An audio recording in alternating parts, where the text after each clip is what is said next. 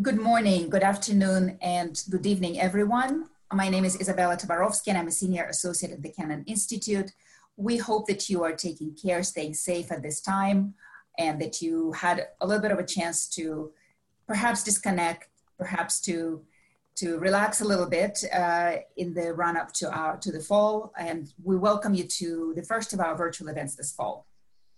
Before we get started, I'd like to remind you to stay up to date with upcoming events and publications on our website, our blogs, the Russia File and Focus Ukraine, as well as our Kennan X and the Russia File podcasts. Throughout the program, if you have questions for our guests, you can submit them via email to kennan@wilsoncenter.org, to our Twitter account @Kennan Institute, or on our Facebook page. Please include your name and affiliation when sending questions, and that way there'll be a higher chance that we'll pick your questions to ask of our guests. So without further ado, let us turn to our speakers. Our first guest today is Leonid Volkov. He is the head of the network of regional headquarters of Alexei Navalny. He is also the founder of the Internet Protection Society. He was campaign manager and chief of staff for Alexei Navalny's 2013 mayoral campaign for Moscow, as well as Alexei Navalny's attempt to register to run in the 2018 presidential election. Leonid was also the head of the electoral campaign headquarters of Alexei Navalny in the presidential election of 2018, and later the manager. He managed the headquarters of the all-Russian protest movement, Voters' Strike. He's a former deputy of the Yekaterinburg City Duma and the head of the Central Election Committee of the Russian Opposition Coordination Council. His NGO, the Internet Protection Society, focuses on internet freedom and digital rights in Russia. Leonid, please, the floor is yours. Thank you, Isabella, and thank you everyone who's watching. Well, first of all, let us wish that the era of online conferences ends sometime finally, because it's so actually exhausting. I would like so much to see real people, but still, actually, we are discussing a very important thing. So Alexei Navalny was the leader of Russian opposition. He was poisoned 3 weeks ago, and not on a leisure trip. It happened on a campaign trail when he was campaigning out in Siberian regions of Tomsk and Novosibirsk to support the electoral strategy, which we call smart voting. There's a tactical voting which aims to outvote the incumbent candidates from the United Russia, from Putin's party, from regional and municipal councils all throughout Russia.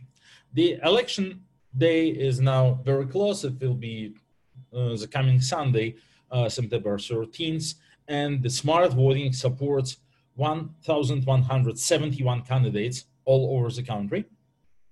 So for any major regional or municipal assembly. And among those candidates are very different people belonging to different political parties. The only thing that they are those whom we believe could oust United Russia people from their seats. We don't consider this to be a coincidence that the assassination of Alexei Navalny, the attempt to kill him, happened when he was in Siberia on this campaign trail. It's quite obvious if we consider this in the context of the last couple of years of Russian politics. Before 2017, the Kremlin's narrative about the opposition was that, okay, guys, you may have some fans among Moscow hipsters and like among 3% or 2% of the well-educated middle-class urban dwellers, but of course the real mother Russia, like outside the Moscow peripheral road, doesn't love you, doesn't like you, doesn't know you, doesn't want to do anything with you. This narrative was of course false, but the first real attempt to tackle it happened actually in 2017 when Alexei Navalny announced his future presidential bid and started to rally through the Russian regions, creating regional offices and conducting large rallies all over the country. We went to 62 cities throughout during 2017, if I'm not mistaken, And the largest rallies in terms of turnout, in terms of like percent of population turning out to those cities, happened in Murmansk and Smolensk. So two cities never visible on Russian political map, two cities not very large, and for sure belonging to the, in Kremlin's mind, belonging to the real strongholds of Putin's majority. After the presidential election, where Alexei was never allowed to participate, we managed to maintain at least the core of this network of the regional offices that we've built, 40 out of 80, in every major city, like literally from Kaliningrad to Vladivostok. In every major Russian city, there is now a local Navalny office which supports local activists, participates in local protests, runs anti-corruption investigations as a small branch of the Anti-Corruption Foundation, participates in local elections, support local politicians, and so on. And we actually see that the role that Navalny offices in the regions is crucial in every of the recent protest movements. In Bashkortostan, where they did a huge, they took a huge part of the job protecting Kostau, in Arkhangelsk and Shias, in Ekaterinburg around the church thing, in Khabarovsk with the recent protest. Maybe not always they played the most important, the decisive role, but they always were very active, and they were very active as a consolidation point. Like all regional activists know that if there is a reason for a new protest, if there is a reason for something political, then they can be sure in the capital of their region there is a Navalny office where work brave people who are ready to get ready to help with any local movement, with any local issue, that don't play any undercover games with local politicians, and so on, so on, so on. So this really helped a lot to amplify those local protests, even though when they were not initiated but by our local offices. Of course, this was very, very annoying. And of course, our local offices played a key role in promoting the smart voting strategy, the strategy to defeat United Russia candidates in the local elections. This strategy has been proven to be quite efficient in the last year regional elections of 2019, but this year's regional elections of 2020 were even more important because they are the last midterms before the nationwide election to the State Duma, which gonna happen during 2021. Theoretically in September, rumors say that maybe in March or April, but anyway soon. And the upcoming election of September 13th is a dress rehearsal before the before the nationwide parliamentary election. So Navalny was campaigning to support the smart voting. He once again went to the regions. He didn't take large regional rallies after 2018. So this was kind of a revival of the regional strategy, and several other trips were planned. And of course, it made Kremlin very angry, because after the last year's success of the smart voting in many regions, not only in Moscow, in Irkutsk, in Yoshkar-Ola, in Penza, and so on, Kremlin decided that it is fed up with Navalny's regional activities. It would really like that Navalny's activities be limited to Moscow only. They took some steps in terms of prosecution, trying to pressing new charges against him so that he would not be able to leave Moscow. And also, of course, and the most important, they took the decision to destroy our regional network. So the infamous Anti-Corruption Foundation case was launched in August last year, a month before regional election, and the It included searches, arrests, freezing of assets, and so on, for all our regional staff. Like 250 people were searched, were interrogated, were seized of all their computer equipment, laptops, tablets, whatever. All their bank accounts were frozen, and this was for every single campaign staffer of every our regional office. And this happened actually just 3 days after the regional election. So the election last year was September 9th, and September 12th, they like really organized a huge, probably the largest police operation in Russian recent history, raiding all our 40-something regional offices and hundreds of apartments of our activists and employees and so on. And they failed.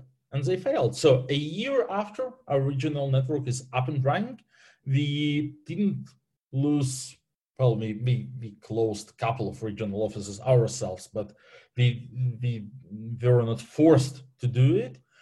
We are still operating efficiently, preparing the regional campaign. So I think it was a very natural decision for them to take the next step. From the proceedings, from the paperwork of the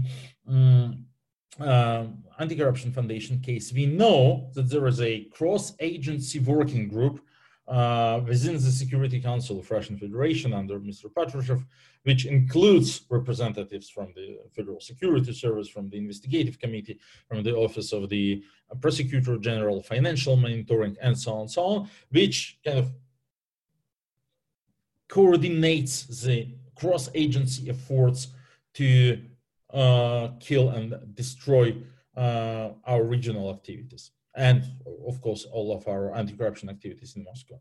So this group planned and organized a huge year-long operation. This operation failed. It became very obvious to them this summer that we are continuing our operations and actually are strong as never before. And they decided to take the next step. And of course, we all understand that this couldn't have been done without some form of approval from President Putin personally. Thanks God, their next step also failed. And so now we are facing the regional elections. And the smart voting is actually facing quite a nice perspective.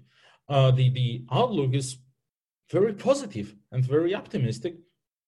To name a few numbers, the number of people now registered to participate in the smart voting in several regions, such as Tomsk and Novosibirsk, where of course the number of registration especially went up after Navalny was poisoned after his trip to those regions. So the number of registrations in the smart voting system in those regions is now 3 to 4 times higher as it was in Moscow a year ago. And in Moscow, it was nearly enough to strip United Russia of the majority in the Moscow City Council. So, of course, we don't know what's going to happen in just 4 days. Election is always very unpredictable, especially in Russia. But suddenly, I want to finish with a very optimistic forecast for those regional elections. 12 minutes, as we agreed. Thank you very much, Leonid. So we're going to go next to Ekaterina Schulmann, and I'm going to ask her to reflect on how these developments impact on on the political culture, on the political climate in Russia, perhaps from a broader perspective as a political scientist. Let me introduce Ekaterina. She is an associate professor at the Moscow School of Social and Economic Sciences and associate fellow in the Russia and Eurasia Programme at Chatham House. She is also a senior lecturer at the School of Public Policy of the Russian Presidential Academy of National Economy and Public Administration. She's the author of several books. She's a regular contributor to Vedomosti, The New Times, Republica, Colt.ru, Carnegie.ru, and others. Thank you so much, Ekaterina, for being with us. And as a reminder, if you have questions for our guests, please submit them via email to canon@wilsoncenter.org, to our Twitter account @Canon Institute, or on our Facebook page. Please include your name and affiliation when sending your questions. Ekaterina, the floor is yours. Thank you very much. Thank you for the opportunity to speak here and for this lengthy and completely correct introduction. I must only add that given the latest changes that happened in the Vedomosti newspaper, I doubt that I will continue a contributor to it, but all the rest was absolutely correct. In order to answer your question, I think that three aspects of this sad situation which we are discussing, although Leonid has done his best to make it appear not so sad, which is a good thing. But I think that three aspects need to be addressed. We need to understand who was and is Alexei Navalny for the Russian public sphere, for the Russian public politics. What is the public reaction towards these things which are happening and unraveling at the time we are speaking, and what the possible consequences in the short term and middle term to the Russian political process, to the workings of our political system. I must say that given the sociological data that we possess, given the results of the numerous polls conducted by Russian sociological services, we must say that Navalny is the oppositional politician #1, the best known to the wider audiences in Russia. This wide knowledge, this huge visibility has also its other side. His anti-rating, the number of people who react negatively to him, is also high, thanks maybe to the efforts of the Russian state media. But still his name and face is known to the majority of Russians. During the latest poll conducted by Levada Sociological Center, asking the respondents, whom among the public figures do you admire, who is an example to you? He was named second to the president in every demographic strata except 55 plus. So all the people of all ages, except those over 55, name him either first or second to the president as a public figure, known and positively known to them. This is these are quite amazing figures given the stance of Russian official media towards him during the last 10 years or more of his public activity. By the way, paradoxically, the latest attempt at poisoning suddenly made him a face and a name on Russian state TV, which for years has tried to avoid naming him directly. Now we have news, in the news programs, we have like 30-minute stretch devoted to him. Of course, he is named an oppositional blogger, and all sorts of alternative facts are being voiced, but still there's his large picture and there's a name. And so even those people who happen to not to know him, now they will be aware that there is such a person. So at the same time, I have mentioned the high anti-rating. And given the lack of opportunity for him to personally run on any elections, during any elections since the mayoral elections in Moscow in 2013, we cannot directly know, we have no data that will show us what will be the result of his participating in elections of any level. But, and here is my second Leonid's opinion, he managed to significantly influence the outcome of those elections in which he did not participate personally, nor was he able to register his direct supporters as candidates. The most recent example is the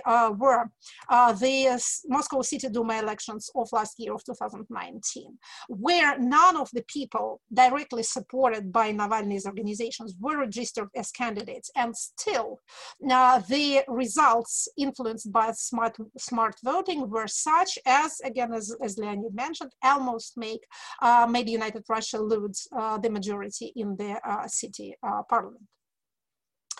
So, given this position, this quite unique position of Alexei Navalny on the Russian political scene, the question often asked is why there were no protests following the assassination attempt. I've been asked this question several times. I must say that, of course, I do not have the exact answer to this. Protest activity is an unpredictable material. It's always hard to say what exact event will drive people to the streets. There is often this logic that it must be the most hideous crime that produces the most evident reaction, but that is not so. Often it's little incidents that become the straw that breaks the camel back, but the crimes committed by the state pass relatively quietly.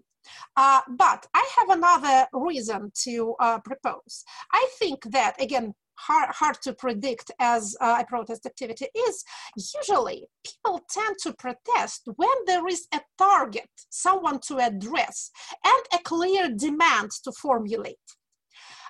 In these events with Alexei Navalny, they have been a constantly unraveling story.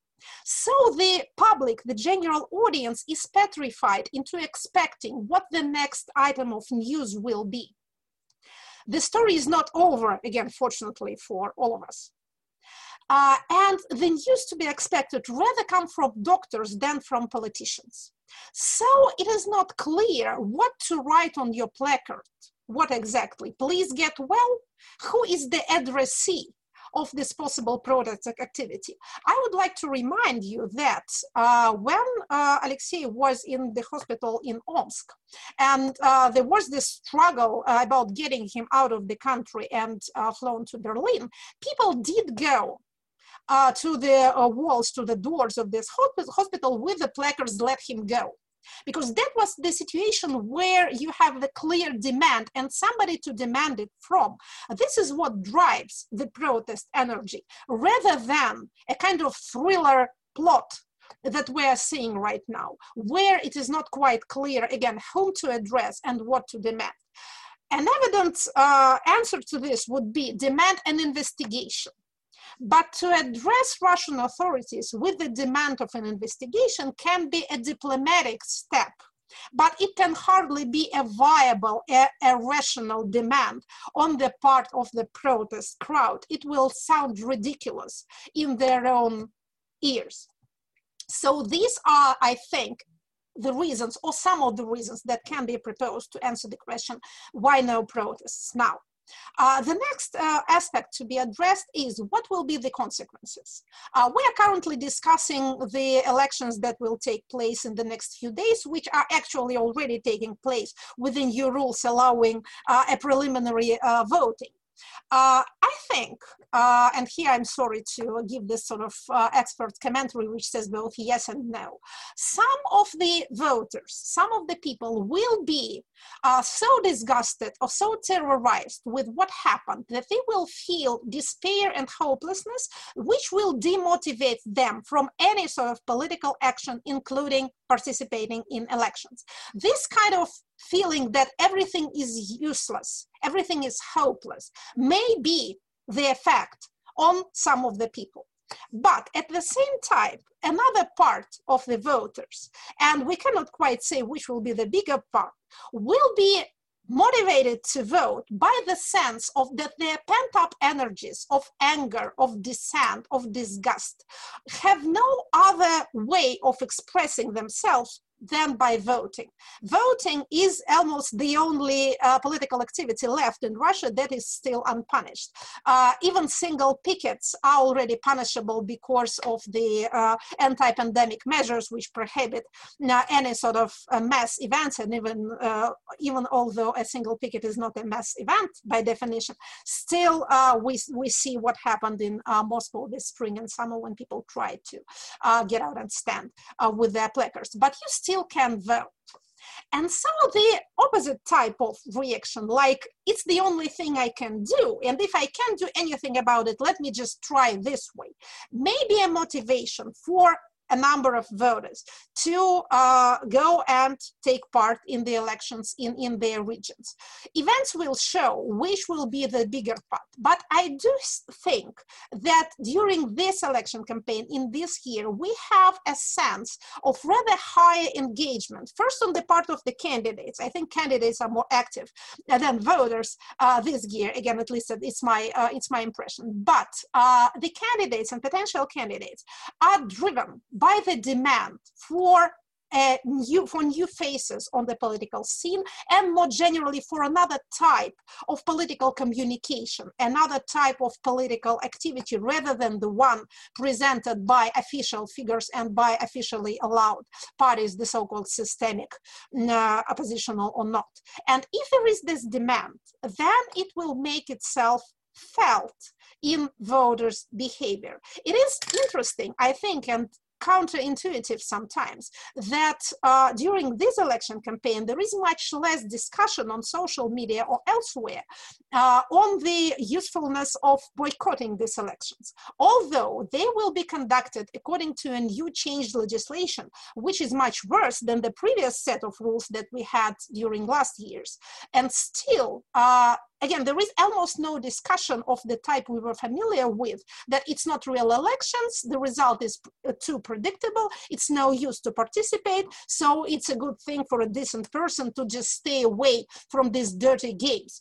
This was one of the most popular types of public discussion in Russia during like 20 years, I think. And now we are seeing, for some reason, less and less of it, although, let me repeat, the legislative frame is now worse than it was during previous election campaign. I think this fact says something about the public mood of the country.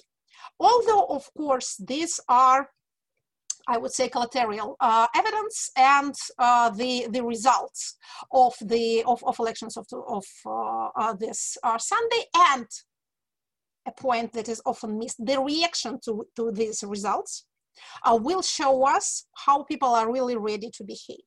Because the customary sequence of events during authoritarian elections, and the most recent example is the one in Belarus, is elections during which oppositional figures are not registered, but some manage to get in the bulletin. Then protest voting ensues, and then falsifications to smooth or eliminate the results of protest voting, and then protests against the results of the elections, which the people, the society is not ready to accept as real. In this respect, I'm looking particularly towards the northern territories, Arkhangelsk and the region around Arkhangelsk, where no oppositional candidates were allowed to participate in gubernatorial elections. And the state of public opinion that has been trained by more than a year of Shia's protest is very much oppositional. So I will look how the electorate will react to the results that they will see next day after the elections. Ekaterina, thank you very much for this excellent presentation. And last but not least, we have Sergey Parkhomenko, who is a senior advisor at the Kennan Institute. He is also the host of Sut Sabiti, which is a radio show on Echo of Moscow.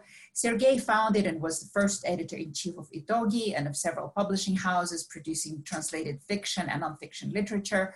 He was editor-in-chief of Vokrug Sveta, Around the World, Russia's oldest monthly magazine. He is one of the founders of Dissernet, Dissertation Web, a network community dedicated to exposure of dissertation plagiarism, and Posledny Adres, The Last Address, a civil campaign dedicated to creating a collective memorial to the victims of political repression in the Soviet Union and Russia. He is also one of the founders of the Red Collegia program, an independent award supporting free professional journalism in Russia. And once again, I will remind you that if you have questions for our guests, please submit them via email to kennan@wilsoncenter.org, to our Twitter account at Kennan Institute, or on our Facebook page. Please include your name and affiliation when sending your questions. Sergey, please, the floor is yours. Thank you so much, Isabella. Thank you so much, Kennan Institute, to having me. So 20 days ago, 20 days have passed since Alexei Navalny was poisoned. And half of this time, the most important question was what happened to Alexei Navalny. now we have the answer. And now we have a clear answer from Germany, and there is no doubt that this information is serious and reliable information.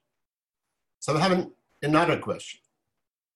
And this question is has a very serious political importance, because the answer to this question could help us to understand how the political situation in Russia will develop, and what will be political customs in Russia, political habits in Russia, how will the development of relations between Russian authorities and Russian society in these new times after the poisoning of Alexei Navalny. The question is, why did they do it? The question is, what was the objective, the goal of this action? Because it was a deliberate action. It was not by chance. It was even not the executor's success. All we have to understand after 20 years of Putin's rule tells us that this kind of action, this kind of steps is possible only with the direct permission of Putin and under Putin's direct protection. Of course, Putin have many different performers, many different actors to choose from for this kind of actions. And Putin have different secret services like GRU or FSB. There are special military units inside their army. There are Rosgvardia subordinate to Zolotov, his close friend. There are formerly non-state military formation subordinate to Prigozhin, his close friend. There are private army and secret repressive formation in Chechnya, subordinate to his protege Kadyrov. So, why choice? But even if some of them are interested to pretending to act on their own without a state control, we know that all this is Putin. All this is Putin's regime. All this is Putin's administration. So what was the goal? And what goals were pursued? And it is easiest thing to say that they could no longer tolerate Navalny personally. And there are many reasons to believe that they have been considering Navalny as their personal threat for a long time. It's because his anti-corruption investigation, it's because his participation of election campaigns, not his Navalny participation, but all this structure that was described by Leonid. It's because of his influence of the large mass of people in Russia who are critical to the authority via his online activity. And the more popular Navalny's speech was on the internet, millions of viewers and listeners, or sometimes tens of millions of viewers, the greater the threat was considered on Kremlin. But I think that's not the point. I think the purpose of this attempt to kill Navalny was to announce the new rules in the game of Russian politics. Now, after Putin opened our cards, after Putin clearly stated that he wants to be in Russia forever, the rule the rules have to change. And that what they want to tell us in Russia, that's want to tell the world around them. No way can do absolutely anything. No, the rule will be changed. No, we can ever kill. No, it's a new era. And the most important thing in that way, so the Putin's power, we don't risk anything. You, the people who find this murder disgusting inside Russia, and you, the politicians who believe that governments can solve their internal problems in this way, you can't oppose anything to us, the Putin's power. You don't have any tools and any instruments and any resources to punish us. That's the point of Putin in this situation. And I think it's very important for Putin that in the very beginning of this new era of his rule, this will be once and forever discussed and understood.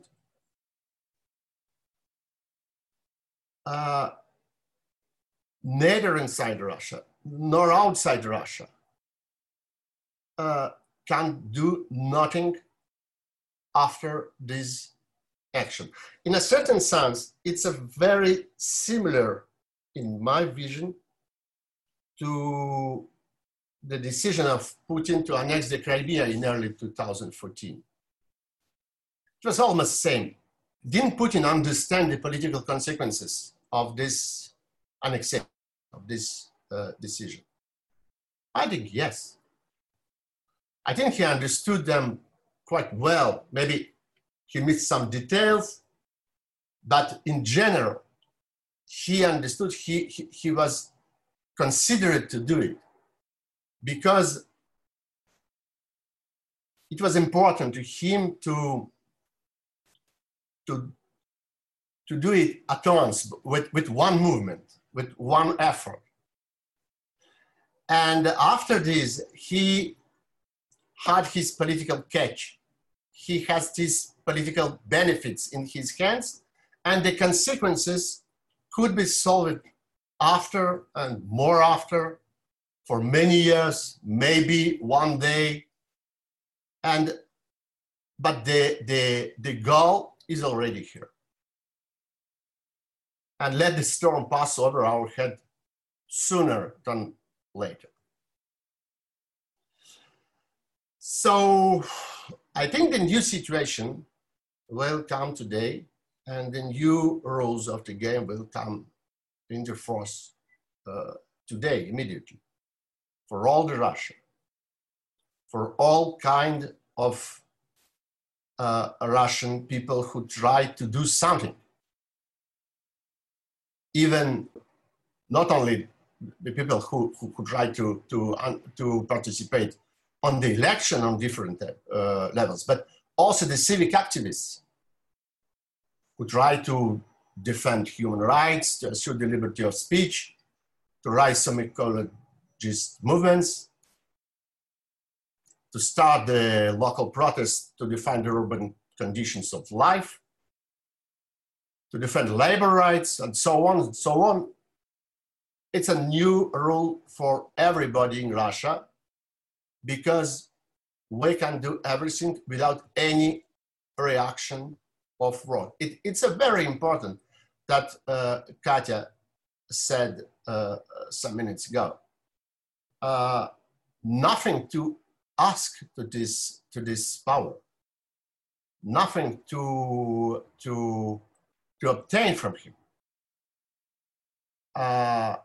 It's my personal question also, why I can't go on the street in Moscow to protest against what? Putin stop to kill Navalny. Putin give to Navalny some medical help. Putin stop to use this kind of threats. It's never worked. So I think that's the point. I think that's the most important thing, and I think it's not just by chance. It's not just the consequences coming because of development of situation. It was a deliberate decision to do it, and we will try to continue in these new conditions. Thank you. Thank you very much, Sergey. So I want to ask all of you, whoever wants to maybe take this question, what do you see any consequences for this coming from the West? I think we've already seen people, I think in fact, Bill Browder talking about sort of a Navalny Act in you know, something akin to the Magnitsky Act. Is there something that the activists would want for the West to do? What are maybe perhaps different constituencies within Russia that would want for the West to take actions, and what kind of actions? Who would like to take this question?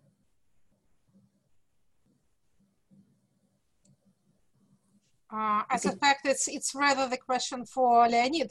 What kind of reaction would he like to see? Because being a foreign policy issue, that's not my cup of tea, definitely. But not Leonid, what would you want them to do? Not mine either. So no, I just don't understand anything about this. I concentrate on the upcoming election and Russian internal politics. So would you like Nord Stream 2 to be stopped, or on the opposite side to be built twice quicker than planned? Any ideas about that? I don't think it's just relevant. Okay. Okay. All right. Well, we have a. You see, we can't any imagine something to be done. That's the point. Because we know very well these practices for this maybe last 5 years or 6 years just after Crimea annexation, and we see the reaction of European authorities and this strange but very logic words that. It's not a Europe, just like Belarus. Belarus is not a Europe. It's somewhere on the border of Europe. It's somewhere on the Putin zone and somewhere on the Russian universe. And if even Belarus is in the Russian universe outside Europe, Russia itself is 10 times more outside Europe. So we can't even imagine some decisions or some measures to punish them, to just answer them, and it will be decided inside Russia, and it will be developed inside Russia and only inside Russia. Never any international force and international decision can't help us to resolve this situation. Thanks. Well, in fact, I'm going to pick up on what you said, Sergey. We have a question from Zachary Paikin from Cooperative Security Initiative. He is asking, to what extent does the poisoning of Navalny show that Russia is no longer interested in European norms? Is this evidence that Russia's civilizational pivot to Eurasia is now complete, or does Russia's future still lie in Europe? You're muted, Katerina. Yeah, hello. if I may, no, it doesn't mean anything of this kind. It's a crime. It's evidently a political crime in all possibility committed by state or state-related agents. It means no civilizational choice. It says nothing about Russian society. It says nothing about Russian culture or civilization in any way. It is one in the chain, sadly, in the long chain of many such crimes committed in recent years, and almost none of them were properly investigated. In this, I would disagree with what Sergey said, that it constitutes some sea change, some crossing of red line, and the entrance into the field of new rules in the completely new political universe. I see it as a continuation of a set tradition rather than something new and unexpected that was unthinkable a year ago or 2 years ago, and now it suddenly happened. In 2015, we had a killing, shooting of an oppositional political figure in front of the Kremlin, behind the Kremlin walls, the murder of Boris Nemtsov. It was a sad and tragic event. We do hope that this event we are discussing will not turn into a tragedy. But again, before that, we had other politically motivated murders. I'm not trying to say that it's okay and that nothing out of the way happened.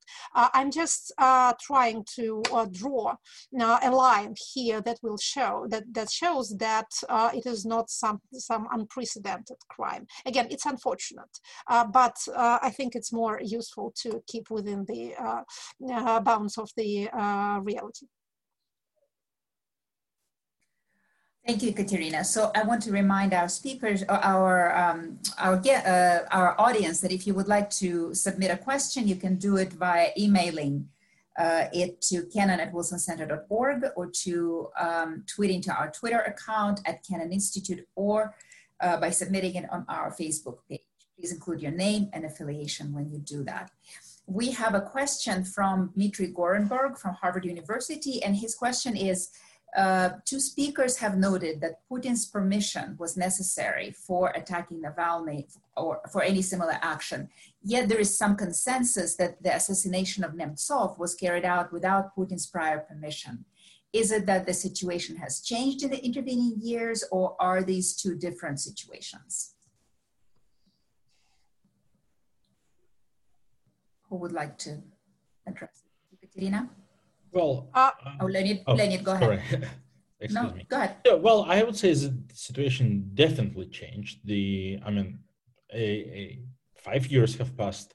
The political situation is very different, and so the Putin approval ratings of 2020 is absolutely not as it was in 2015, and the role, with all due respect, the role Navalny plays in Russian political life now is also very different from the role that Nemtsov played in 2015. I think that one of the triggers might have been the events in Belarus. Well, it's not my idea. Many people argue that, but let's put it this way: 200,000 people marching in the streets of Minsk every Sunday, enormous turnout, like 10%. And pretty much every political theorist was pretending that 10% out in the streets of the capital is enough to induce the split of elites, the conflict of elites, and the change of power. It still doesn't happen in Minsk. And as we could suppose, or the only the only visible reason is the lack of leadership there on the street. Well, because the protest leaders were isolated very much in advance, and new persons who arise as protest leader are getting isolated, like Marie Kolesnikova. So maybe it was one of the reasons to take this decision. Like, imagine something happens in Russia similar to what happened in Belarus, and there is a strong leader and a large political organization, network of political organizations ready to participate and ready to amplify those elections, or those protests or something like this, like it happened in Khabarovsk. So, and maybe this was also like they've seen it in Minsk and they decided to prevent this from happening. In 2015, with Nemtsov killing, the political situation was very stable for Putin. Nothing like this was on the board. That's the difference.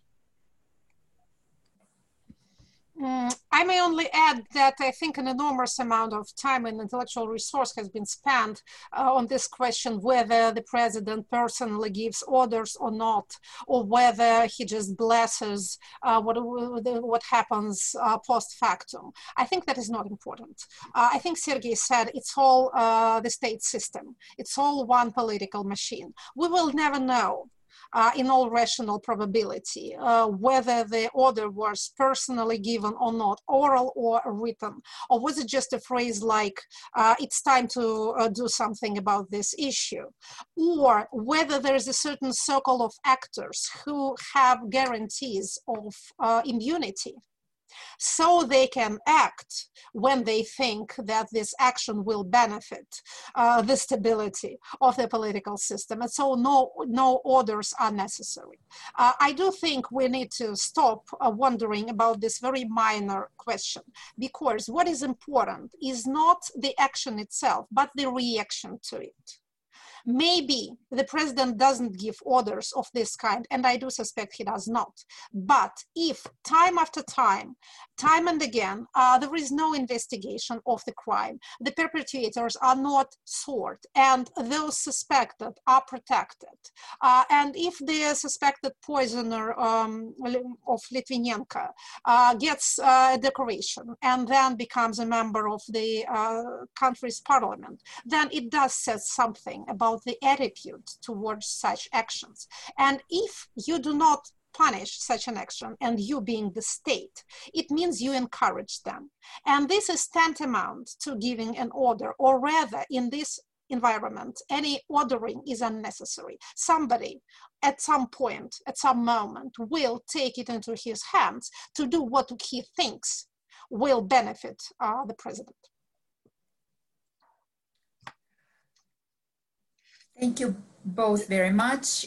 Sergey, did you want to say something? Yeah, Go ahead. Yeah, thank you. I think we have some differences, very important differences on the reaction of Kremlin and Putin himself and all the person around Putin's in this situation and the situation of murder of Boris Nemtsov and the same murder of Politkovskaya in 2006. In these two cases, Politkovskaya and Nemtsov, state and Kremlin and Putin did everything was possible to explain that's not us. That's maybe some Chechen extremists, maybe another kind of extremists, maybe some crazy people, maybe, we don't know, but that's for sure not us. And we even try to find the killer and to organize the investigation. And we see our investigator officers to do it and to do all his efforts. It's not a situation with Navalny case, with Litvinenko case, and another one with a Skripal case. It's absolutely another reaction. It's a reaction of no reaction at all. Just one word said by Putin, Navalny got ill, got sick. Navalny have his good medical treatment. That's all.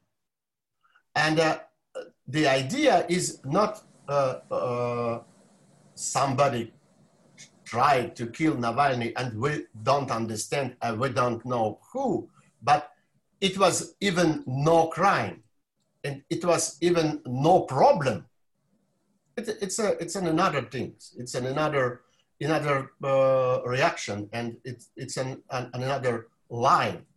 And now all the officials around Putin's try to explain, it's the work for German people, for German physicists, for German investigators to prove to us what was happened in Berlin.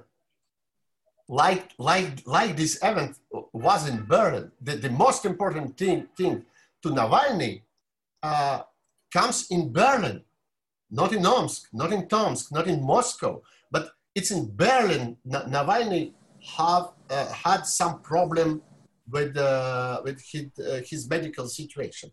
That's the idea. That's the theater made now by Russian authority. It's absolutely like the Skripal case and not the Boris Nemtsov one. Thank you. Thank you, Sergey. And we have a couple of questions about Belarus, and I'm just going, you've already touched on some of them. I'm just going to roll a couple of them into one.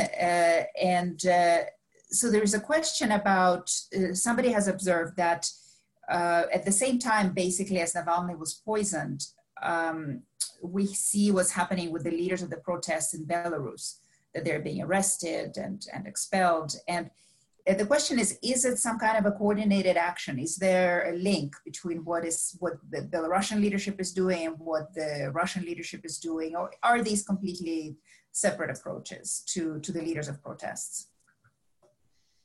These are the things that autocracies do, especially what they do when they start losing elections, when they start losing that national popularity, that at least passive support, which is the basis of authoritarian legitimacy. They try to do away with any visible political leaders that can present a danger to them. I must say that in case of Belarus, with all the theatrical inhumanity manifested by the authorities, they're still trying to steer clear of actual bodies. So there are no murders. They're expelling people, they're imprisoning people, they're trying to silence opposing political voices, but they're trying not to kill people, at least so far. In case of Russia, again, we do all hope that Alexei gets well, so this example also fits into this category. It has been more or less the same type of policy. Encouragement of immigration, administrative code being used preferably before the criminal code is employed. So fines and what is now called in popular Russian political parlance sutki, the days of administrative arrests, and larger sums of fines and other types of financial repressive measures. These are the instruments used to discourage political participation. In this aspect, all modern autocracies, the so-called competitive or electoral autocracies or informational dictatorships, to use the term invented by Sergei Guriev and Daniel Trisman. That's the thing they do. Thank you, Katerina. And anybody else would like to add to this? So our time is actually coming to an end. So I want to wrap up with a question that a couple of people asked. What is actually Alexei's state right now? What is his state of health? And is he in a position to return to Russia? Is he planning on it? Is it safe for him to do it? What's going on in that regard? As I have said on quite many occasions, we don't comment on his health condition. All information comes from the Charité. They publish that they agree upon with the family. So I only could repeat that his condition is improving, but it's still too early to make any forecast or assumption about long-lasting consequences.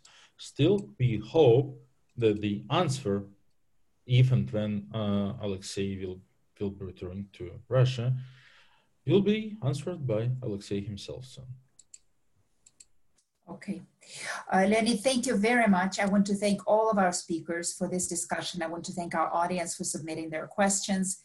And we'll look forward to seeing you all next time at the next Kennan Institute event. Thank you.